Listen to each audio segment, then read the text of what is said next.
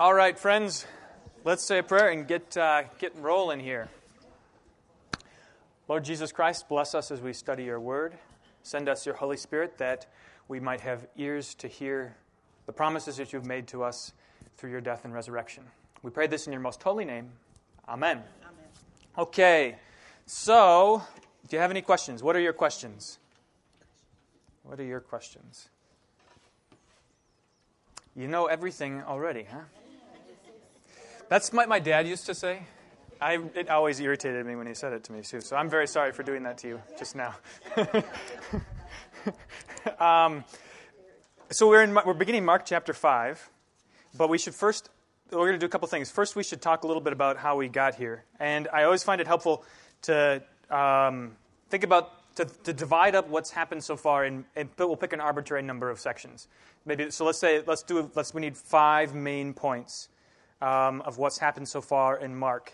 If you were going to do this, what would you say? Start with the beginning. What happens at the beginning of Mark? So we get Jesus getting baptized. Can you generalize that a little bit more? What? The beginning of his ministry. Yeah, that's good. Let's say that. Commissioned and then tested. Yeah, beginning of ministry. And you remember how this happens. It's very quick. We're just sort of thrust into it. We hit the ground running with Jesus, okay? Now, go to number 5. What's the last? What are the last things that have happened so far? Think about chapter 4, the last several weeks. What's leading up to chapter 5? You have the parables. Okay, the parables. Yeah, that's good. That's absolutely right. And this is unique because to this point there hasn't been a lot of teaching. It's been a lot of action. But then we get this parables. And now, this is really a crucial question. What is the point of the parables? The kingdom of God. The kingdom of God. They're illustrating the kingdom of God. And what do we learn about the kingdom of God in the parables? If you're going to summarize that. I mean, we learn lots of specific things, but what's the... It's not very small. It's not very, it starts very small, is that what you said, or it's not very small? No, it starts. It starts small, okay. It's for everybody. It's for everybody. Okay, so start small, it's for everybody. What else? What's work to do? There's work to do. Okay, good. Meaning is hidden. Its meaning is hidden. Good. There's the mystery of the kingdom of God. You might put it this way. This is how I'd say it. The kingdom of God is unexpected in all these ways, right? So, for instance, that it starts small as a mustard seed and that it grows. That it's for everybody, right? That's terribly unexpected. That there's work to do. What's interesting about the fact that there's work to do is that the work is often counterintuitive, right? The work that's to be done is often counterintuitive, like sowing seed in places where it's not going to grow. Okay, so the kingdom of God is not what you expect. Good. Fill in the middle now. 2, 3, and 4. What other things happen between chapter 1 and chapter 4? What do you got? He calls the disciples. So we learn a bunch about discipleship. I'm going to put that right in the middle here. Discipleship. Good. You did a lot of healing. A lot of healing, yeah. Healing, miracles. What's the point of all these miracles? Okay. Teaching and healing. What's being demonstrated? His power. Okay, oh, good. You're nailing everything. So compassion and power. So what we're finding out is that Jesus is the Christ. Okay, so we're learning that Jesus is the Christ. This is what we learn. But what happens along the way? What's the consequence of revealing who he is? Shirley. Mark also points out that Christ is also human and divine. That's right. So we start at the very beginning, the beginning of the gospel of Jesus Christ, the Son of God, right? But along the way, we see his humanity expressed in his compassion, the fact that he feels things, right, and he's moved along the way. Good. He's angering the religious. Yeah. So we have this accelerating conflict. Okay, which is also, exemplifies what's sort of strange about the kingdom of God is that for the people who should be most prepared for the Messiah to come, it is actually very, very upsetting. It's not what they wanted, right? Is there anything that we get in between discipleship and the parables. I don't know if we really need a number 4. Do we?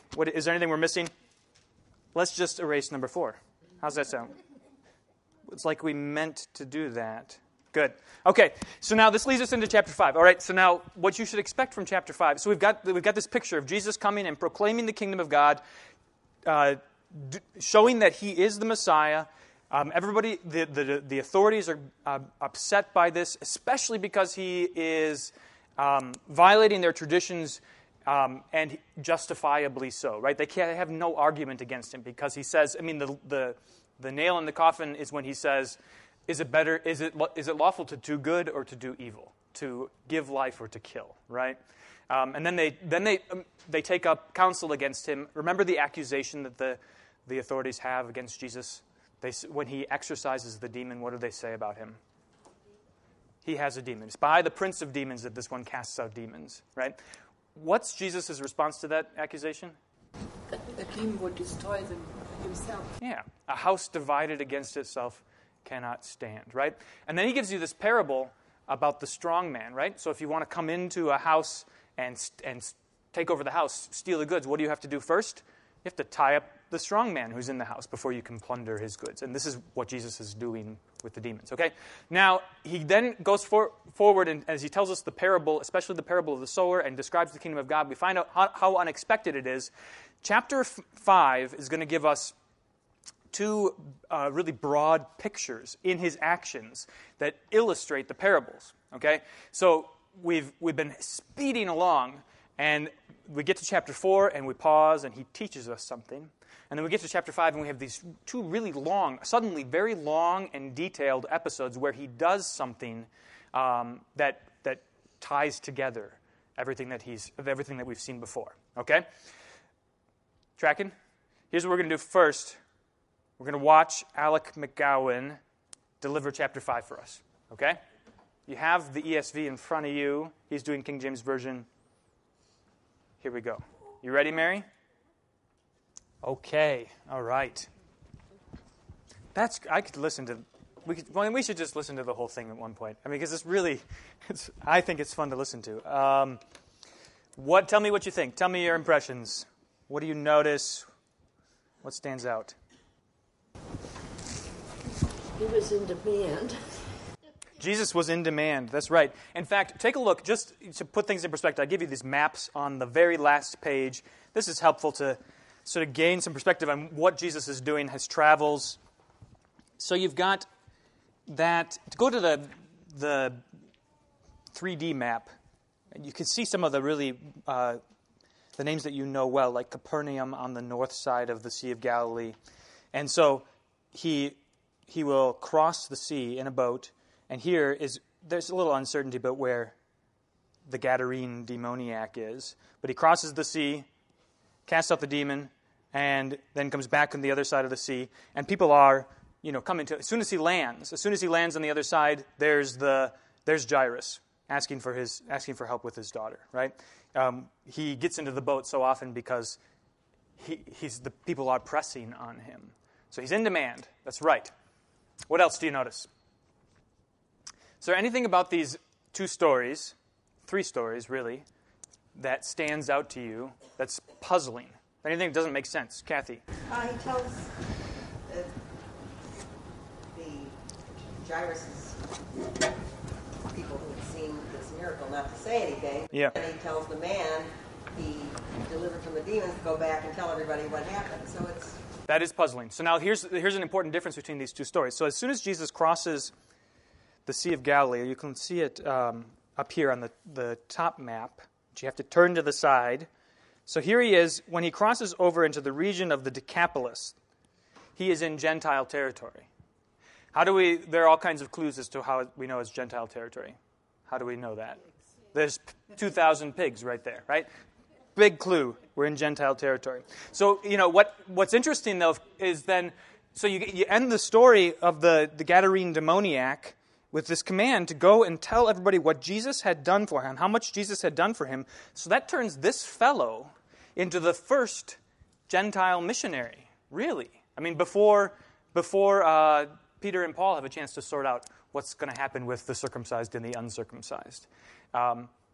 So, Jesus is so often talking about, I've been sent to the lost sheep of the house of Israel, right? And when he interacts with the Gentiles, like take, for instance, the Syrophoenician woman. You remember this story? We were just talking about it earlier, how she comes to Jesus begging that he will heal her daughter. And he says to her, it is not good that you give, it is not good that, how does he say it?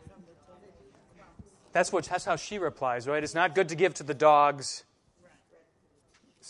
the children's bread to the dogs. There you go. And she replies in this startling way, holding him to the fact that he's there for all people. And so he seemingly, as a concession, heals the Gentile daughter, right? And then, of course, in Mark, we are constantly astounded when the Gentiles in particular confess Jesus to be. So like the centurion at the foot of the cross, the last person who you expect to confirm that he's the Son of God, when he does that, it's this marvelous thing, okay? So, back to your question, or your observation, Kathy, he's in a different setting when he's healing the demoniac, right? And these people are perhaps not as keen to crucify him, not as keen to kill him. But nonetheless, what's their reaction when he heals this fella? Please leave. Why do they want him to leave? I thought it was because that's their livelihood. So now, I think that's part of it. But look at the order. Look at the order that this happens. So take a look. Verse. The herdsmen fled and told, verse 14, fled and told it in the city and in the country, and the people came to see what it was that had happened. And they came to Jesus and saw the demon-possessed man and the one who had the legion sitting there, clothed in his right mind, and they were afraid. Okay, so they see him, they see the man healed of the demon, and they are afraid. Then they hear that what happened, how the story went down, and they say, please leave, right? So I think it's noteworthy that they're afraid before even they know about the pigs. The pigs are a good reason to get rid of him, right? 2,000 pigs. I was trying to put this in perspective. Anybody have any familiar with hog farming? Anybody? No? You know something about hog farming? How many you take like the biggest hog building that you see if you're driving out in the country in Indiana. How many hogs can you fit in there? Do you know? My parents had one that worked out 2,500. 2,500. Okay. So this is contemporary high production hog farm, 2,500 hogs. That's a lot of pigs, right? So try and put it in perspective. I was trying to think of, what it might be like if you. So Jesus comes along and he does this wonderful thing, heals this man, and this man who you've taken for granted that he's a lost cause, right? He's living among the tombs. He is out of his mind. There's this interesting. If you try and picture the scenario before Jesus comes along. You've got this city, this village, and living in the tombs is this fella, right? It's such a striking thing. What the good that it does, or how it helps a community to cohere, if you have somebody out there who is the one who's afflicted with demons, right? You can blame everything on him, right? He's clearly the outsider. We are the insiders. He is clearly out of his mind. Whatever you've got going on is at least just not as bad as that guy, right? So Jesus comes along and he sort of upsets the apple cart in every sense possible, right? He does this thing that they've taken to be impossible, and he sets this man who they've completely discounted. He sets him clothed in his right mind, and then he burns down their house. On top of it, he destroys. He empties their 401k. Right? It is as bad as that. It is as devastating as that. And so you say, whatever good he did for this demoniac, it is not worth it, right? For us to lose our livelihood. It was better, in fact, better when he was possessed by demons. Probably it was better for us when we had this guy living out in the tombs. Okay. Tell me what else you notice. Krista. I just only was thinking, even the worst, perhaps the worst murderer, Jesus would have compassion. That's right. And in fact, so back to the note about what happens in this different country, right? Here's this person who is least likely to believe and follow Jesus. Then there's a whole bunch of other people who are sort of neutral, Their lives are going okay. They got nothing. They don't. At least they're not possessed by demons. This fellow who is least likely, whose life is completely upside down, right? In every way, he's living among the tombs. He's as a dead person, right? He is completely outside of anybody's authority, right? They can't contain him at all. He's completely gone haywire. He's an anarchist. Jesus cures him. He believes in Jesus and is willing to follow Jesus. Everybody else is unwilling. Okay? Everybody else, the people who are perhaps more likely, the people who have an easier, who haven't suffered nearly as much, they're the ones who don't follow Jesus or are unwilling to follow Jesus. It's almost a parable in reverse. How's that? Well, usually think of parables as trying to illustrate something that we don't understand. Yeah. This is illustrating parables. Like, you got a little tiny seed, what's it going to do? Yep. Hide it. And it comes in this beautiful thing. That's right. Or some of the other ones. With those. Yeah. Again, it's unexpected. That's right. And even with the don't hide your lamp under a bushel, no. Yep. That's right. And so Here's a light, then a lamp. So you could say of these people who see Jesus perform this miracle and hear what the demoniac says, all of the good that Jesus has done for him, they have eyes but do not see, they have ears but do not hear, right? This is one of the great myths. We talked about this just a little bit yesterday because one of the big challenges that Christians face is the notion that not everybody is a Christian. Why don't some people believe, right? And we have this misconception, of course, that if everybody just had all of the information, right? In fact, if Jesus would come and just, show himself, his hands and his side, right? People would believe. Jesus responded to that and said, even if Moses came back from the dead, you wouldn't believe him, right? These people have all of the information they need, and they draw the wrong conclusion from it. They think he's somebody to fear and not somebody who's there to help them. So they beg him to leave. It illustrates, I think, just beautifully, it illustrates well the tragedy of the parable of the sower, right? That he comes along and here's this one instance of the seed producing abundantly, but all around it, there's these instances of the seed not producing anything, or not producing what you hope it would produce, okay? What else do you notice? Barb. Jesus never hesitates. He immediately cures the people or fixes them. He never, I think of this. What kind of life have you led? That's exactly right. Yeah.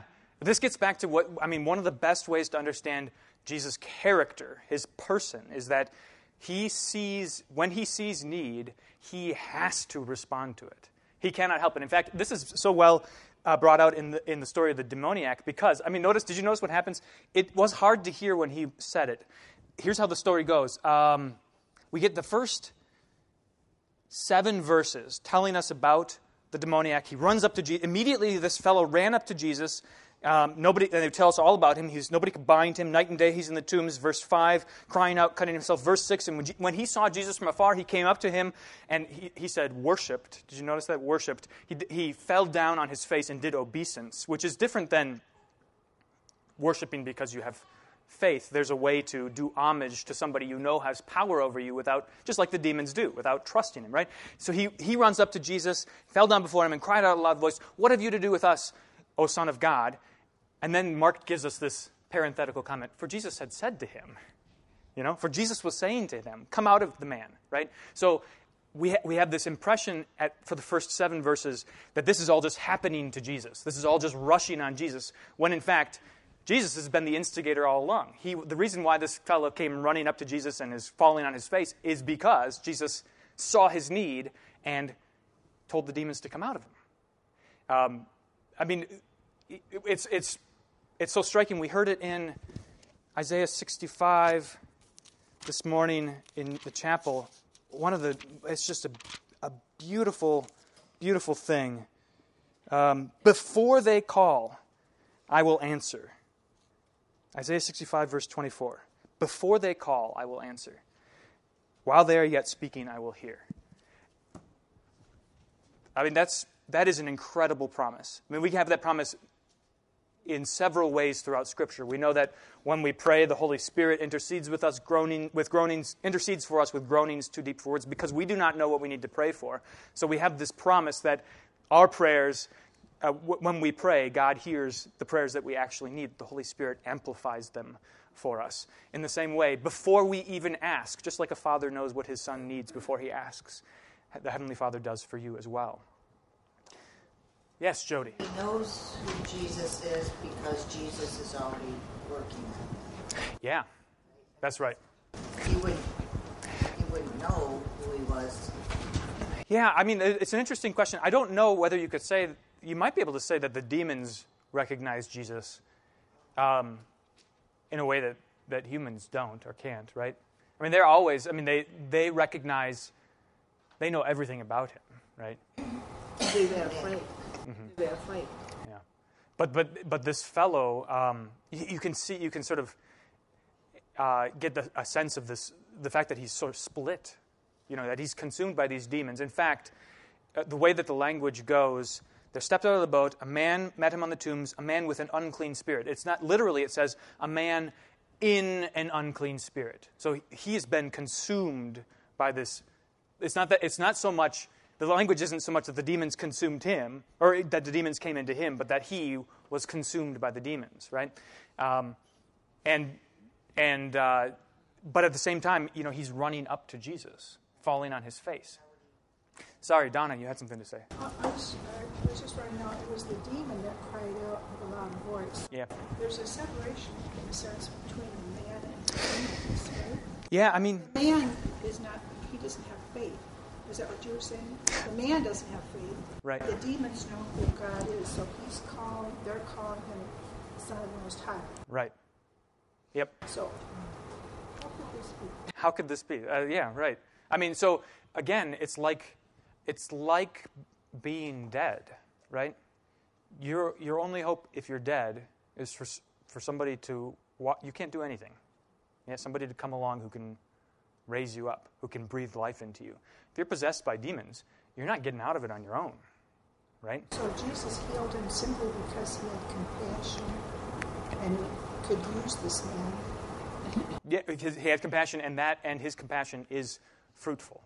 Yeah. Yeah. This man then was able to. Mm-hmm. Yeah. Yeah. Okay, what else do you notice? Keep going. Mary. Jesus meets chaos with calm. Yeah. All of them. That's right. Every one of those stories, it's chaos, and Jesus is a calming.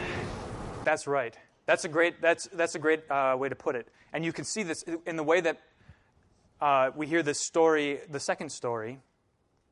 So, the ruler comes to Jesus and falls down at his feet and implores him, right? So now you've got this urgency. My daughter is at the point of death. There's urgency in the situation. She just goes with him. And what nobody wants to have happen is this interruption. The great crowd, so first of all, the great crowd comes along him, throngs about him, so he's not moving at, he's not moving at a normal pace. And then everything stops because this woman touches him. And his reaction is to just take it in stride, right? In fact, Jesus does things in his own time, and his time is always much better than our time. This is an answer to the question about why does he acquiesce to the demons, for instance. They say, would you please do us this favor and send us into the pigs, right? In Luke, it's the alternative to being sent into the abyss, right? And of course, it's not like he's showing mercy to the demons. It's not time yet, right? It's not time, which is surprising to us because we would say, get rid of them, right? Get rid of them right now. What's that? They did in the end. In the end. Well, that's right. Yeah. Okay.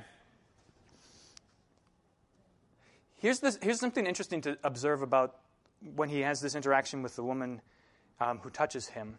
You miss it in the English. This right here, from verse 25 all the way to right here, this is one long sentence. And it is a chain of participles. So participles are ing words, right? So it would sound something like this literally. There was a woman who, having a discharge of blood for 12 years, and having suffered much under many physicians, and having spent all that she had, and being no better, but rather growing worse, having heard the reports about Jesus and coming up behind him, she touched his garments. So it's inflected a little bit different when you do it that way. So we've got these 7 sort of general descriptors about her, but the thing she did, we call it the finite verb. So those are all not finite verbs. And then you get this thing she did, she touched him. She touched his garment. Which is, of course,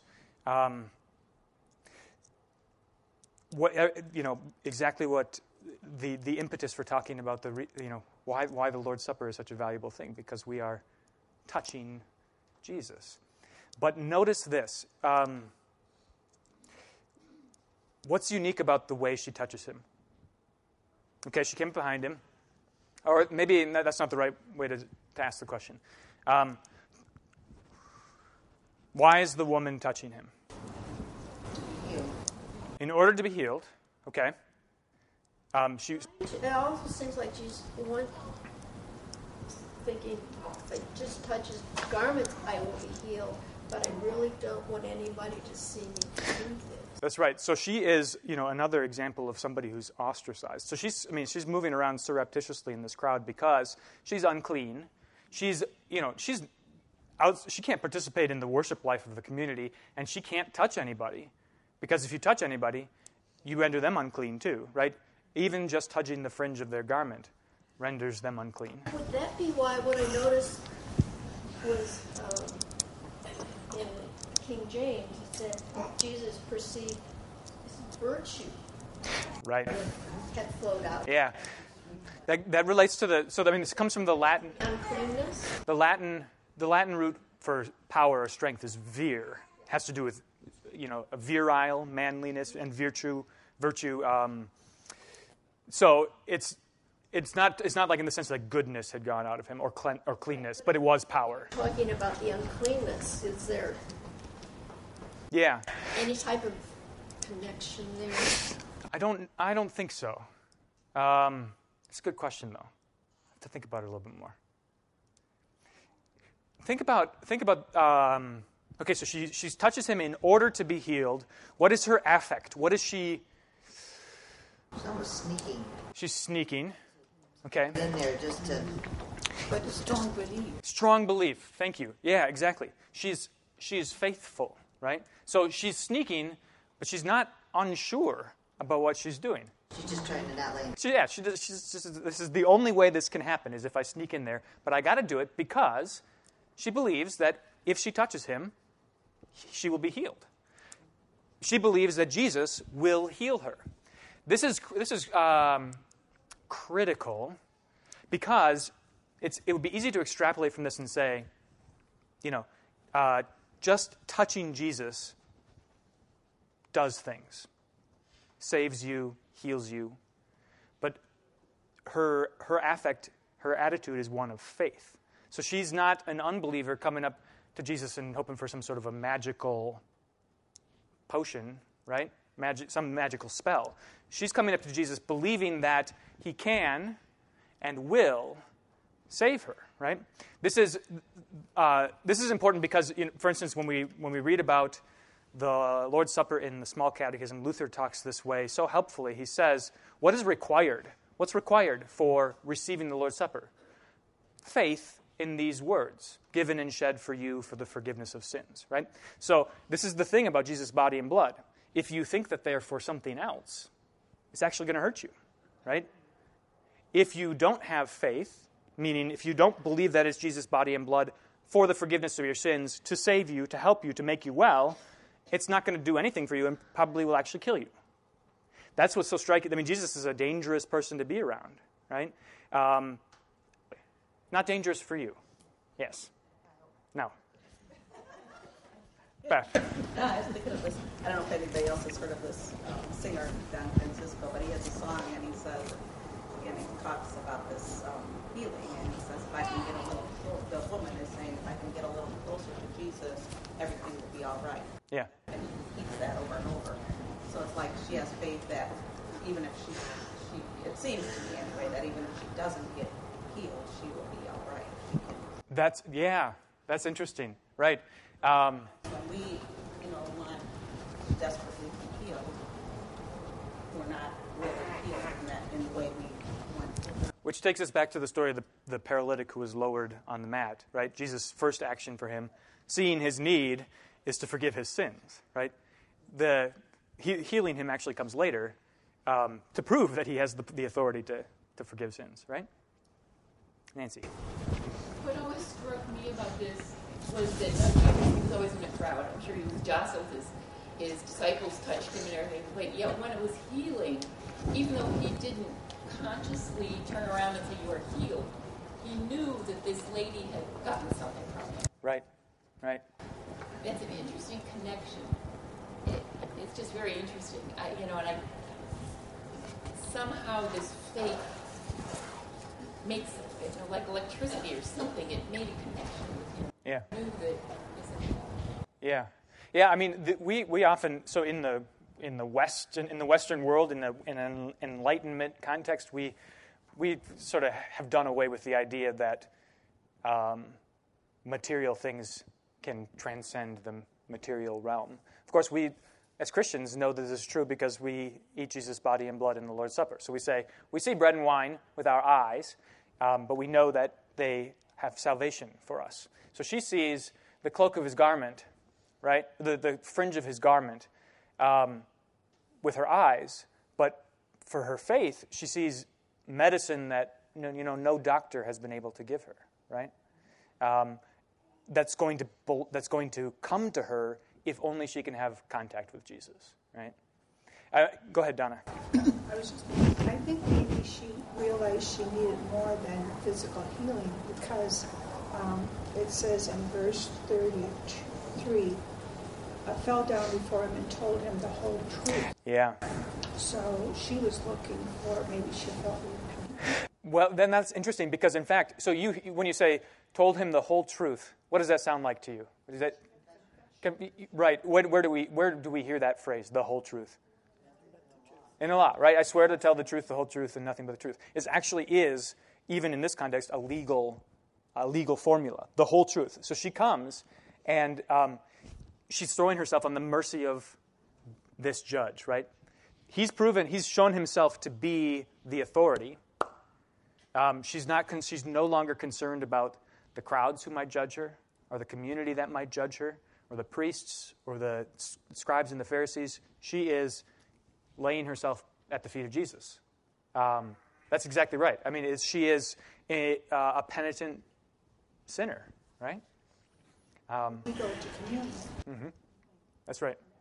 Yeah. And Jesus says, your faith has made you well, right? Your faith receives what Jesus has given to you. Go in peace. It's done. You got it. I mean, it's much simpler than anybody ever thinks it is, right? You kneel down and you say, you tell the whole truth, and Jesus says, great, go in peace. This is the great thing about private confession and absolution. Is that it's so easy to say of ourselves, I have things that, when we make the general confession, I, a poor miserable sinner, confess to you, we say, I can say these words, but nobody has what I have, right? Or when the pastor says, I forgive you all your sins, it's very easy in our minds to say, he's talking to all those other people, but he's not talking to me, right? It's in desperate moments, that's sort of it's easy to fall into that way of thinking, which is the great benefit of private confession and absolution, is that there's no ambiguity, right? Jesus looks at this woman in the eye and says to her, your faith has made you well, go in peace, which is precisely what happens when you have a pastor say to you, do you believe that my forgiveness is Christ's forgiveness? Yes, I believe. Let it be done for you as you believe.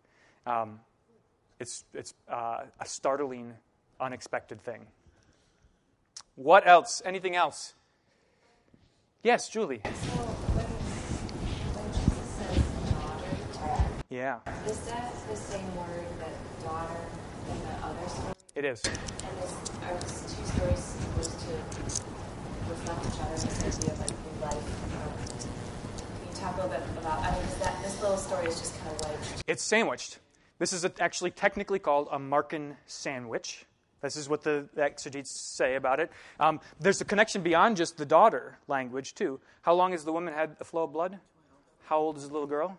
12 years, right? So here we have somebody who's been suffering for such a long time, who's restored to her youth. And here we have somebody who's being deprived of her youth that Jesus is bringing into his kingdom, right? Bringing new life to. And when he says daughter, it is it's such a rich word because it's the kind of language you use when you've got this acknowledged relationship. You don't just say that to anybody, but you say that to somebody who knows that you are trustworthy as a father and somebody for whom you wish the best, right? Somebody to whom you want to do the best. Does that get at it a little bit more? I mean, there is. It's really well crafted. I mean, it's beautifully crafted because we see Jesus coming along, and we have in our minds he's going to heal this little girl. We know that this is good. We've seen this before. We know he wants to heal. She's sick. It's great. She's on the edge of death, and he's going to go and save her. But then he gets interrupted in such a dramatic way, and we're distracted for a moment by somebody on the opposite end of the spectrum, right? Somebody who's being proactive and coming to him, but equally in need of his compassion. And when that story's all done, the other story has been proceeding. It didn't pause, and now she's dead, right? Which gives the opportunity for this even more dramatic display of his power. Kathy. It's interesting to me that in the three instances that it's Jesus' authority that is recognized just in different ways, and in each way somebody fell on their knees in front of them. Basically the demons forced the man on his knees. Yeah. The woman had to go down on her knees to touch his garment, I would assume. Mm-hmm. And Jairus comes to him publicly, which would be, to me, a dangerous thing to do because he's a ruler in the synagogue and he's coming to Jesus and recognizing him publicly as an authority. That's right. And it's, I don't know, it's an interesting thing to see that demons and just regular people and then rulers can recognize his authority. That's right. And so it tells you that confession goes along with faith, right? So when Jesus says to the man who's been healed of the demon, go and tell them what I've done for you, he's not like, they're not going to like that. I'm not sure. I don't like talking to my neighbors. He goes and he does it, right? There's no like hesitancy. This flows out of his faith. This man, took 2,000 demons out of me. 6,000 if you go with the literal definition of what a legion is, right? I was done for. Can't help but tell everybody. And the same thing, Jairus is such a great example of being in such desperate need, right? When you are in such desperate need and you're calling out in faith, that is your confession. This is exactly what Jesus wants to hear, that you need him and that you expect him to give you good things. So he puts other people, he doesn't want anybody else in the room except certain people because it seems like he wants to leave unbelief outside. Yes. In fact, the language that he uses, it's such well-crafted narrative here. Where is it? You got the people weeping and wailing loudly who are probably professional mourners, right? So they don't have much stake in this game, and which also you notice because they immediately start laughing, right? There's not real tears because as soon as Jesus says she's just sleeping, they start laughing at him, okay? But he put them all outside, which is not dramatic enough language. He cast them out. He exorcised them. Same language that you use when you cast out a demon. He cast them out because they don't believe, right? They've heard his word, but having ears, having heard his word, they have not perceived. They have not understood. It's notable. Go ahead, Aaron. keep going because it's a little bit separate. Okay. I just want to say, observe this also about the flow of Mark. Jesus deals with three really big opponents here, right? So the devil, the demons, uncleanness, right? So the woman can't participate in the life, the worship of the community. She's not privy to God's gifts because of her uncleanness. And then finally, death. Death for us is the one that really, is the capstone. But each of these, in their own way, carries a ton of weight. For anybody who takes seriously the influence of the devil in the world, having somebody who can command the demons is crucial, right? Otherwise, you are just subject to the whims of the evil in the world. And this gets back to what Jesus said. Remember when they accused him of casting out demons by the prince of demons? He gives this parable of binding the strong man. The demoniac story is a direct answer to that, because, of course, what about this man as he's in the tombs? Nobody can bind him, right? They tie him up with chains, and he's too strong for anybody. He bursts the chains, right? He is the prime example of somebody whose house you cannot plunder, right?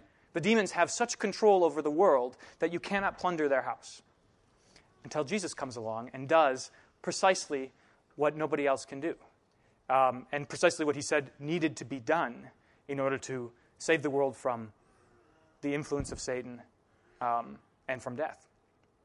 Jody. So why didn't he just cast them out? Why did he put them into pigs? Because it wasn't time to just... So for one thing, if he just sets them loose in the world, they'll find another home, right? Beyond that, I'm not sure. I mean, I think that it's reasonable to... I think that Jesus is provocative, and by sending the demons into the pigs, he destroys these people's livelihood, right? I mean, I think it wouldn't be going too far to say that he does that deliberately, right? It wouldn't be too far to say you're always saying Jesus has a sense of humor. That's right. Yep. Exactly. I mean, letting the demons have their way. Right. Please put us in the pigs. Uh-huh. And he does, and then they drown. Then they drown, right? Yeah. Yeah. Exactly. I mean, funny, but I mean, you say that when. Yeah. Things happen. You say, "Well, Jesus has a sense of humor." That's right. Yeah. It wasn't funny to the townspeople, but for the rest of us who know the whole story, it is. Yeah. Right. Aaron. I guess my question is sort of like, but we're talking about like the woman comes to Jesus, and we say specifically like she comes in faith. Yeah. Her faith is what heals her. She's like convinced this is what's going to work. This is what's going to heal her, and she goes. I guess like for us then, so many times it feels like when things are bad or hard, I feel like, man, I don't really believe that God's honest. Yeah. So it's like I go through the motions as if I do, but then it's like I don't feel like I have that mentality of like, oh, I know if I go to Jesus, he's going to fix this for me. You and the disciples, right? So then it's like, how do we reconcile that? Yeah. My faith isn't good enough. It isn't. That's exactly right. So, the answer should be, well, Jesus is the one that's doing the work. Jesus saves you. But sometimes then you read something like this, and I feel like, her faith saved her. You know what I'm saying? Right. So her faith is not... So she has a magnificent faith, an exemplary faith. And I think you can, in the one instance, you just look at it and you say, that would be wonderful. I pray that God would give me faith like that, right? But then the consolation throughout the book of Mark is all about the oligopistoi, those of little faith. The little faith people is what the technical term, right? So the disciples in the boat, I mean, you heard the story last time, right? Have you still no faith, right? Don't you care that we are perishing, they say, which is exactly what we say? Don't you care that things are awful? Their faith is miserable.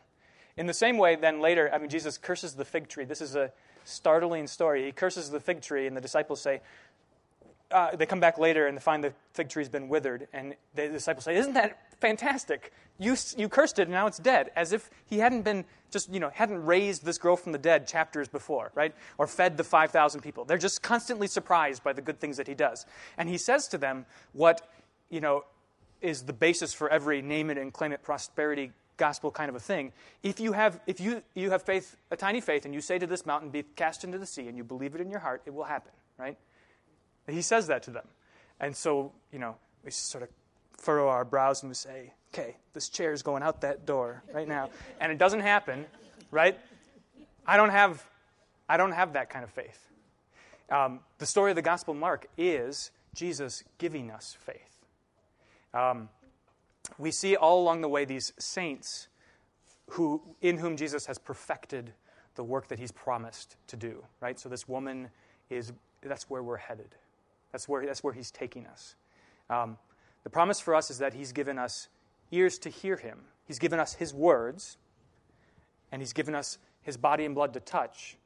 And we do it knowing that the tiniest bit of faith, that's his gift to us, that is not confident, that is desperate and hopeful, is exactly what he promises is going to blossom into the biggest tree that grows in the garden, right? That's his promise. If we don't get there until the resurrection.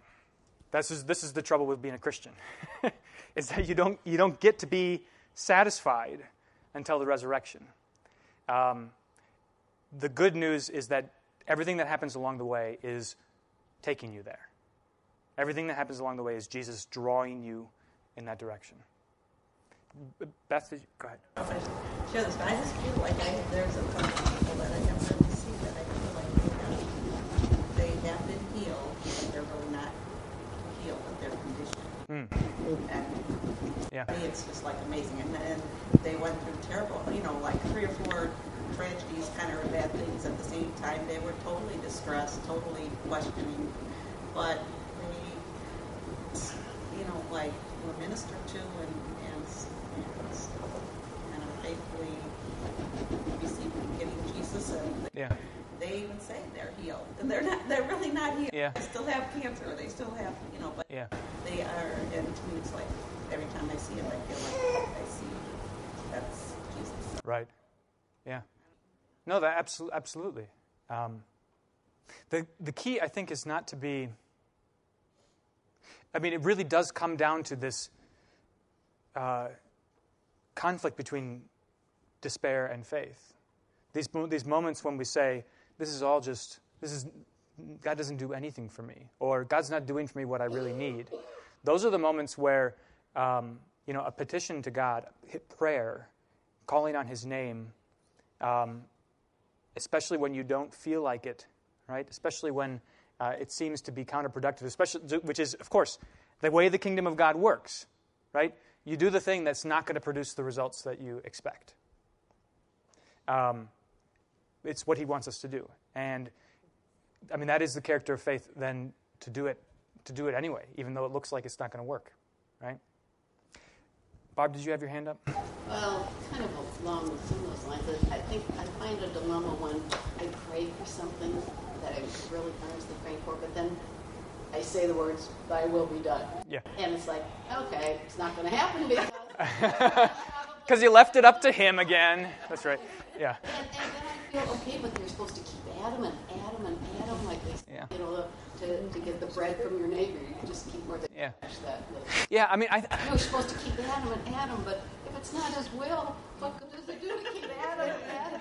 So, and that's actually a great illustration, because, so don't discount like the ways that things actually really practically work on you. So what happens if you end every prayer with, but thy will be done, but you say, you know what, I'm positive that this is the best thing, and you keep praying it. Either you find out that it was the best thing, or in the course of having your prayers answered the way you don't want them to be answered, you learn to put your trust in God's goodness, right? It actually does form you. I mean, this is why Paul says, pray without ceasing.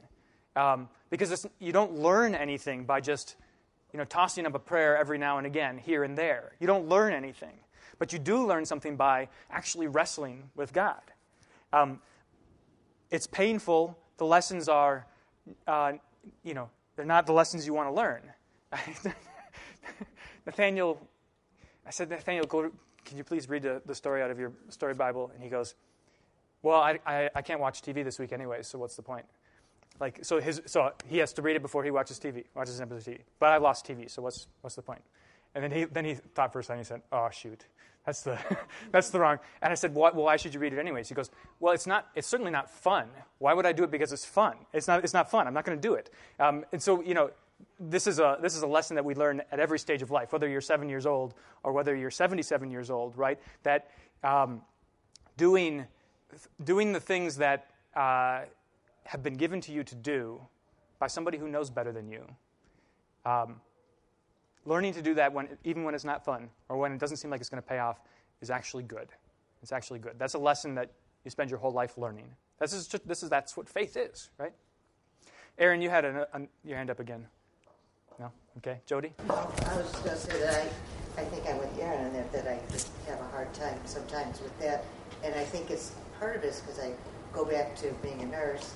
Well, you do this, then this happens. That's right. You do this, and this happens. So then where faith comes in, you don't always have that cause and effect. Right. Or at least you don't see the cause and effect. And I have to really, I still struggle with that, even though I know it's not going to go. That's exactly right. Yeah.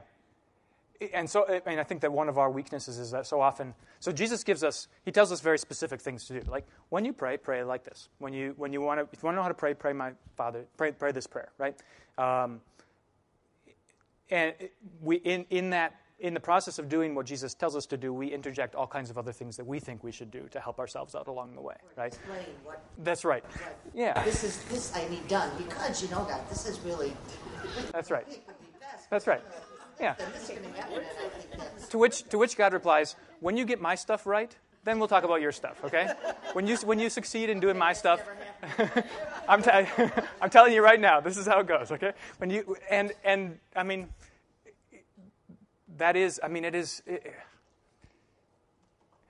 it takes the rug right out from under you, which is exactly what Jesus wants, right? He wants you. So you need to rely on him. I mean, that's what the story is all about. Yeah. Carol. Question. In verse 28, when the woman says, "When I touch your garment, I will be made well." Yeah. In Greek, is there any indication in that it may be the well may be not bodily well? It's ambiguous at best. The word is sozo, which is the same word that he uses when he says, your faith has made you well later. Often translated as, your faith has saved you. Okay, so the word talks both about physical wellness. So if you've been healed of a disease, you are saved. But it's also the word that you get when Mark says, whoever believes and is baptized will be sozo, saved. So it's ambiguous at best. I mean, I think that it doesn't do any damage to the story or to her faith if you say she's really only interested in having her illness cured, and that's okay. This is what she needs. This is what she's after, and Jesus wants to give that to her. Yeah. No, I'm just thinking also, expanding. And that's exactly right. Yes, she would like to get rid of this illness, but also if there's just some way that the illness, can I just accept it? Yeah, right. And that's the word is expansive like that. So you ask for one thing, and Jesus has a way of reinterpreting the words that you use, right? You said you wanted me to save you. Okay, I'm going to save you now, right? We should go. It's 10:30. Let's pray. Lord, remember us in your kingdom and teach us to pray. Our Father, who art in heaven, hallowed be thy name. Thy kingdom come, thy will be done, on earth as it is in heaven. Give us this day our daily bread, and forgive us our trespasses, as we forgive those who trespass against us. And lead us not into temptation, but deliver us from evil. For thine is kingdom, and the power, and the glory, forever and ever. Amen. Good work, guys.